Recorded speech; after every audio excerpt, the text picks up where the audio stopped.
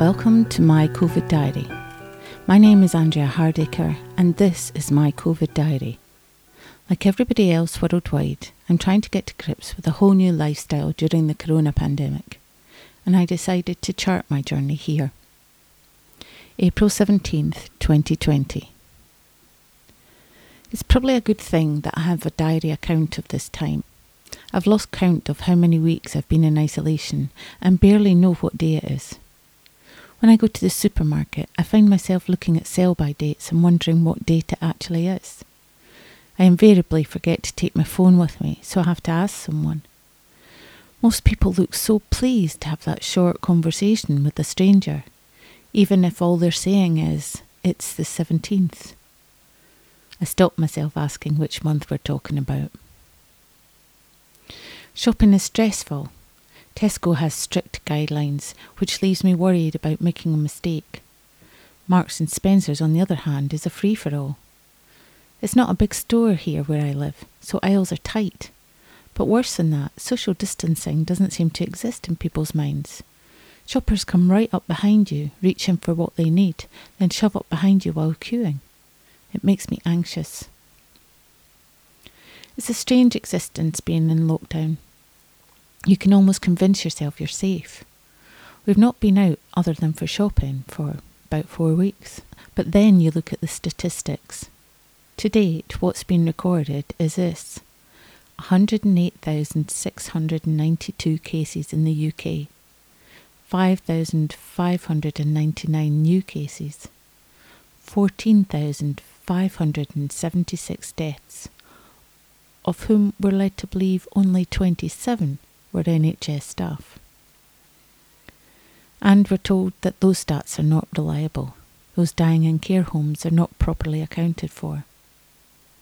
It's difficult, isn't it, to keep your mind away from the terrors, the new mums who've died, leaving their babies behind. I've also read countless stories about relatives unable to attend their loved ones' funerals.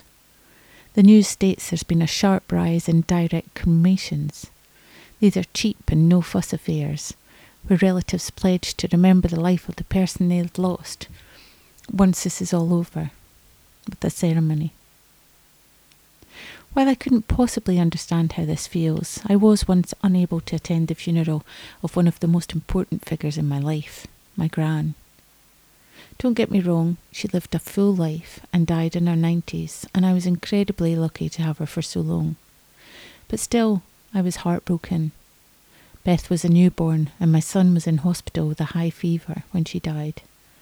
Then Paul and I came down with the same virus. We simply weren't up to the journey to Scotland. So while I accept the situation is very different, I know how hard it is not to say goodbye.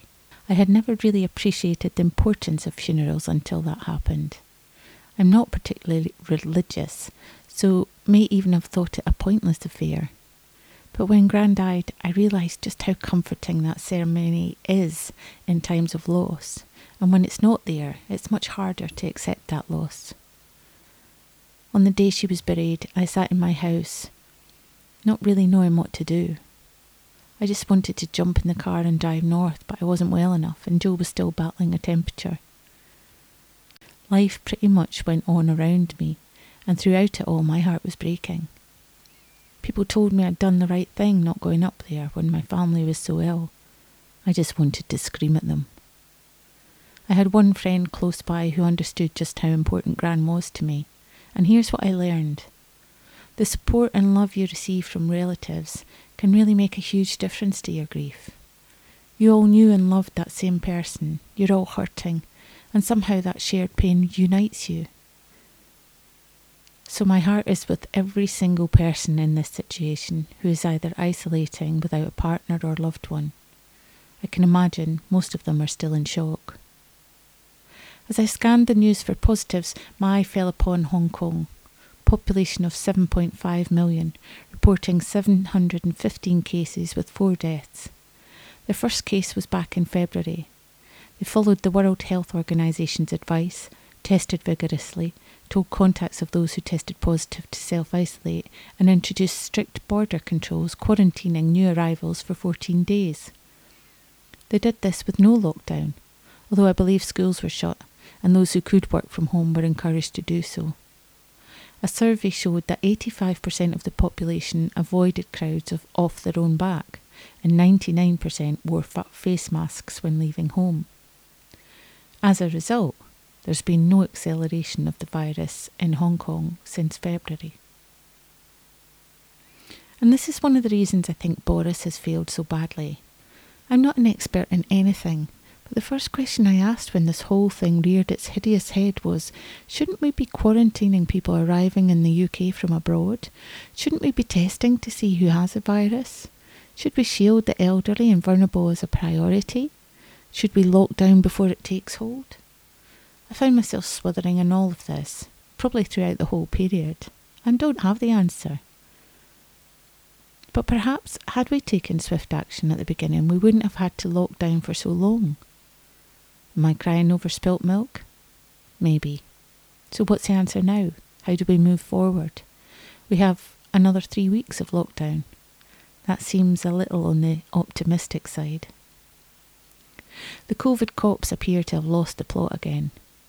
A journalist out walking through Finsbury Park started filming when a girl was marched out of the park by police. It's alarming how close these officers thought it was acceptable to get. The journalist, a key worker, remember, was all of a sudden surrounded by officers telling him to go home, telling him he was killing people. Okay, so let's put aside for a moment the images of police standing by during a mass clap on Westminster Bridge last week. Journalists are key workers and have a right to do their job. God help us if there were no witnesses to the kind of overzealous policing some officers are showing right now. Some of them seem to think they're above COVID and above the law. From footage I've seen, both by breaking down the doors of an innocent man and clambering into his house earlier this week, and congregating among crowds to clap on Westminster Bridge, then surrounding the journalist and the woman removed from Finsbury Park, they're the ones getting dangerously close. What a mess. In other news, I've been busy with online workshops testing out my ghostwriting skills, and now have a good handful of ideas for some stories. I'm hoping to work on them over the next few days. They might keep me busy and out of mischief. This led me to a little research. The person running the workshop mentioned a radio programme where people phone in and speak about their real-life experiences with ghosts.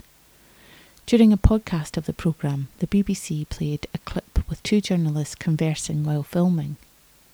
A strange and sinister whisper comes over the airwaves which neither could explain.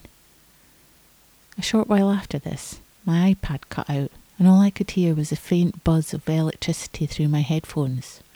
I've never moved so fast in my life. There was no way I was waiting around for that voice to appear in my ears. I've kind of gone off headphones a little bit. I finished Animal Farm this week. I'm not really the kind of person who reads introductions or appendixes in books, but my eye was drawn to what I presume to be an Orwellian essay on the freedom of speech.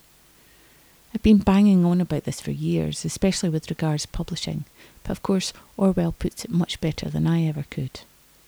I'll leave you with his words and you can make up your own minds over what he says. If any of you has had an opinion of late on any subject but found it somehow out of step with the meta-narrative of our time, then you'll understand what I'm getting at. It begins.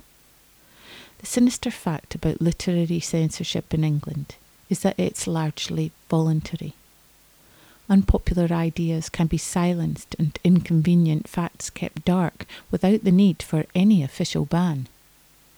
Anyone who has lived long in a foreign country will know of instances of sensational items of news, things which on their own merits would get the big headlines, being kept right out of the British press, not because the government intervened, but because of a general tacit agreement that it wouldn't do to mention that particular fact. At any given moment there is an orthodoxy, a body of ideas which is assumed that all right-thinking people will accept without question. Anyone who challenges the prevailing orthodoxy finds himself silenced with surprising effectiveness. The article goes on to talk about Stalin and makes for interesting reading in these times of mass communication, when voices that question are silenced, when those who disagree with certain opinions are removed from their jobs. I could say a whole lot more about this subject, about things that deeply concern me, about the way in which we are blindly moving forward in society. Perhaps now is not the time, or perhaps I'm a coward.